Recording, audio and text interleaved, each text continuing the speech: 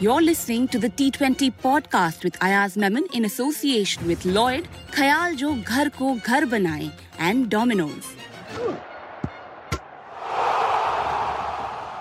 Virat Kohli returned as Bangalore's captain for just this one game though, and the team marked the occasion with their third win of the season, beating Punjab in Mohali by 24 runs in Thursday's evening fixture. With me, of course, is Ayaz Memon. Ayaz, a total sort of capitulation by Punjab?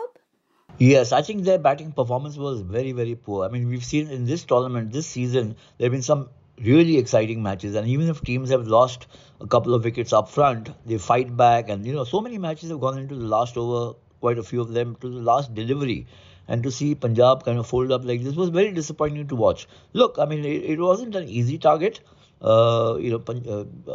Bangalore have got some very good bowlers, especially at the death, as we've seen Mohammad Siraj and some of the others bowl.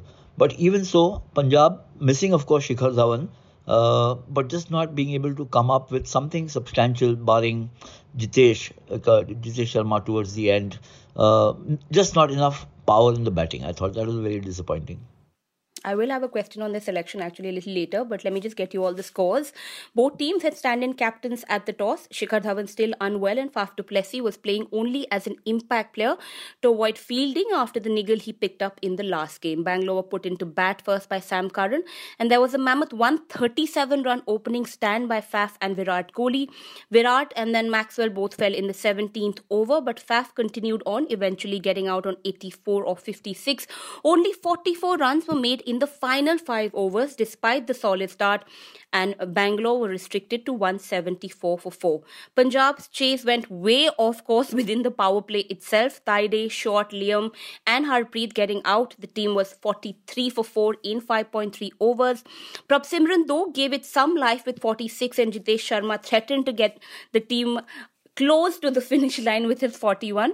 Punjab, in fact, got actually quite close, needing 37 of 24 balls. But in the end, a double wicket over from Siraj in the 18th got Punjab to 149, and Bangalore eventually won the game by 24 runs. Ayaz, as always, I'm going to start by asking you who your player of the game is. Well, I think without doubt it would be Mohammad Siraj for the manner in which he bowled. Just, very economical, picked up 4 wickets, and especially wickets towards the end when it mattered most, because Jitesh Sharma was threatening to kind of blow apart Bangalore's hopes. But I think Siraj has been their outstanding performer, even through the tournament as the main bowler. He comes back strongly towards the death. He bowls well in the opening overs, picks up a wicket or two. So in this match, certainly he made a huge impact. Let me just get a quick question in on Virat Kohli. Lot of excitement just at the toss when everybody saw him coming out to bat. This is a good formula that teams are using also now. We saw Mumbai do this with Rohit Sharma the other day when Surya Kumar was named captain. And then, today Faf batted but didn't field. So that also allows, and Kevin Peterson's been saying this a lot in the commentary, it also allows a lot of older players to maybe, extend their Indian T20 league careers. Yeah, it's not just that, it's about workload management in the tournament itself.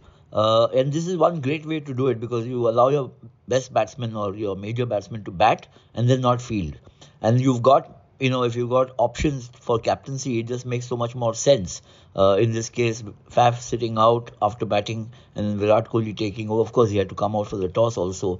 But Virat did have an anxious moment, didn't he, Mendra, towards the end when he dropped a catch. And it could, at that point in time, the match could have gone the other way. But fortunately for him, Siraj came back strongly and he notched up 2 wins for 2 points for his team. I just also wanted to ask you just about Bangalore's batting. Solid start. Virat and Faf made 74 in the first 8 overs, and then just 63 runs came from the following 8 when teams usually accelerate, as Bangalore were 137 in 16 overs before Virat got out on 59. They had all their wickets in hand. Very uncharacteristic of the 2 batters as well to slow down after a solid start.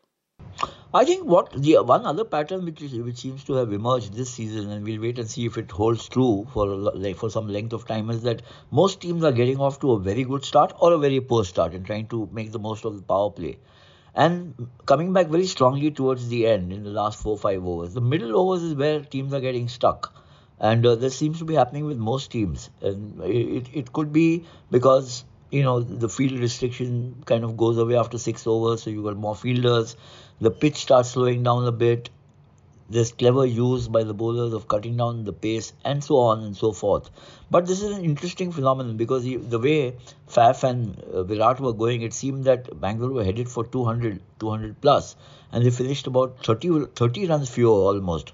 So that is something that their rivals will take note of because, much as we've talked about Punjab's batting, let's not forget that beyond Faf and Kohli, even the Bangalore batting is struggling. Even Dinesh Karthik hasn't done much this season.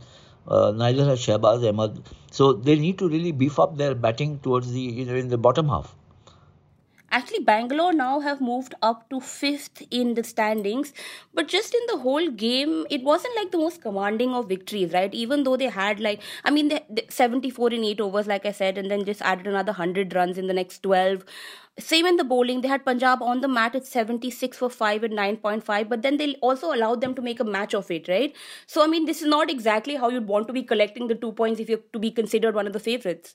Yeah, what you're talking about is an authoritative win, and that we are finding fewer and fewer in this tournament because teams A are evenly matched, and then there have been so many, kind of upsets and upheavals and turnarounds, etc., etc., which all adds to the excitement. I would rather see an exciting close finish than completely one-sided in favor of a team which just dominates the batting as well as bowling. That takes away the flavor of uncertainty in T20. So I think, but yes, you're right. Bangalore have some food for thought because their batting is not firing on all cylinders, barring the top two and at times when Maxwell is firing. And the bowling certainly, they've got some very good bowlers in the death overs, and the start, yes. They've got Mohammad Siraj, as I mentioned, and they've got Harshal Patel, who's slowly coming into his own. They've got Hasaranga, who picks up wickets. Valuable wickets, and then they've got Wayne Parnell, who's been a little expensive, but he's there. So but somewhere they also need to tighten up in their bowling because beyond these guys, they don't have many options. Just one selection question regarding Punjab, leaving Sikandar Raza out. The guy wins you your previous match, is named man of the match, and then you drop him and play Liam, Matthew Short, Sam, and Nathan Ellis. Is that really the best four that they could have played today? Well, I think I was also taken by surprise because Raza had bowled in the previous match, and he was man of the match, as you say, and then to find yourself out on the team. Yes, Liam Livingston is a match winner, we all know it, but they have to find space for somebody who's done extremely well in the previous match, in my opinion. Okay, just one last question before I let you go. Delhi versus Kolkata. I'm sitting in Delhi. It is dark outside. There's thunder. The start of play has already been delayed because of rain. I don't know what that says about Delhi looking for their first win. They haven't won a match this season. Kolkata, of course, also coming on the back of 2 defeats, I think. You think today is going to be the day Delhi managed to end that run? Well, Delhi will certainly be hoping that this is their day, and certainly their fans. But so far, they've just looked so mediocre. And I don't mean to sound harsh, but they haven't done anything worthwhile in batting, barring Warner's runs and Akshar Patel, coming good. But Akshar has been in terrific form right through the season. And not much in the bowling either. The occasional, bursts of excellence by a Kuldeep Yadav or, an Akshar Patel apart. There's been very little to commend about Delhi. Kolkata, on the other hand, have been, they've been up and down, but when they've done well, they've done extremely well. And they've got some, players like Venkatesh Iyer and Rinku Singh who can win a match of their own bat. They've got Varun Chakravarti who's been bowling well. They need, the 2 West Indian match winners who've been with them for seasons to start firing, and that's Andre Russell and Sunil Narayan. Unless that happens, they're not going to remain a team that most other sides will worry about too much. Looks like the rain wants to play a key factor in this game. Let's see if we do even have a game. We will, of course, be back with the result if there is a match. Thank you so much for joining us, Ayaz. Thanks, Mindra. Thanks. Catch up. That was today's episode of the T20 podcast with Ayaz Memon in association with Lloyd, Khayal Jo Ghar Ko Ghar Banaye, and Domino's. This is a Quint original podcast, executive produced by Shelly Walia and Ritu Kapoor. This episode was hosted by Menra Dorji Sahani, produced and edited by Pratik Lidhu and Anjali Palod, and a special thanks to our guest Ayaz Memon. Stay tuned for our future episodes on your preferred podcast app.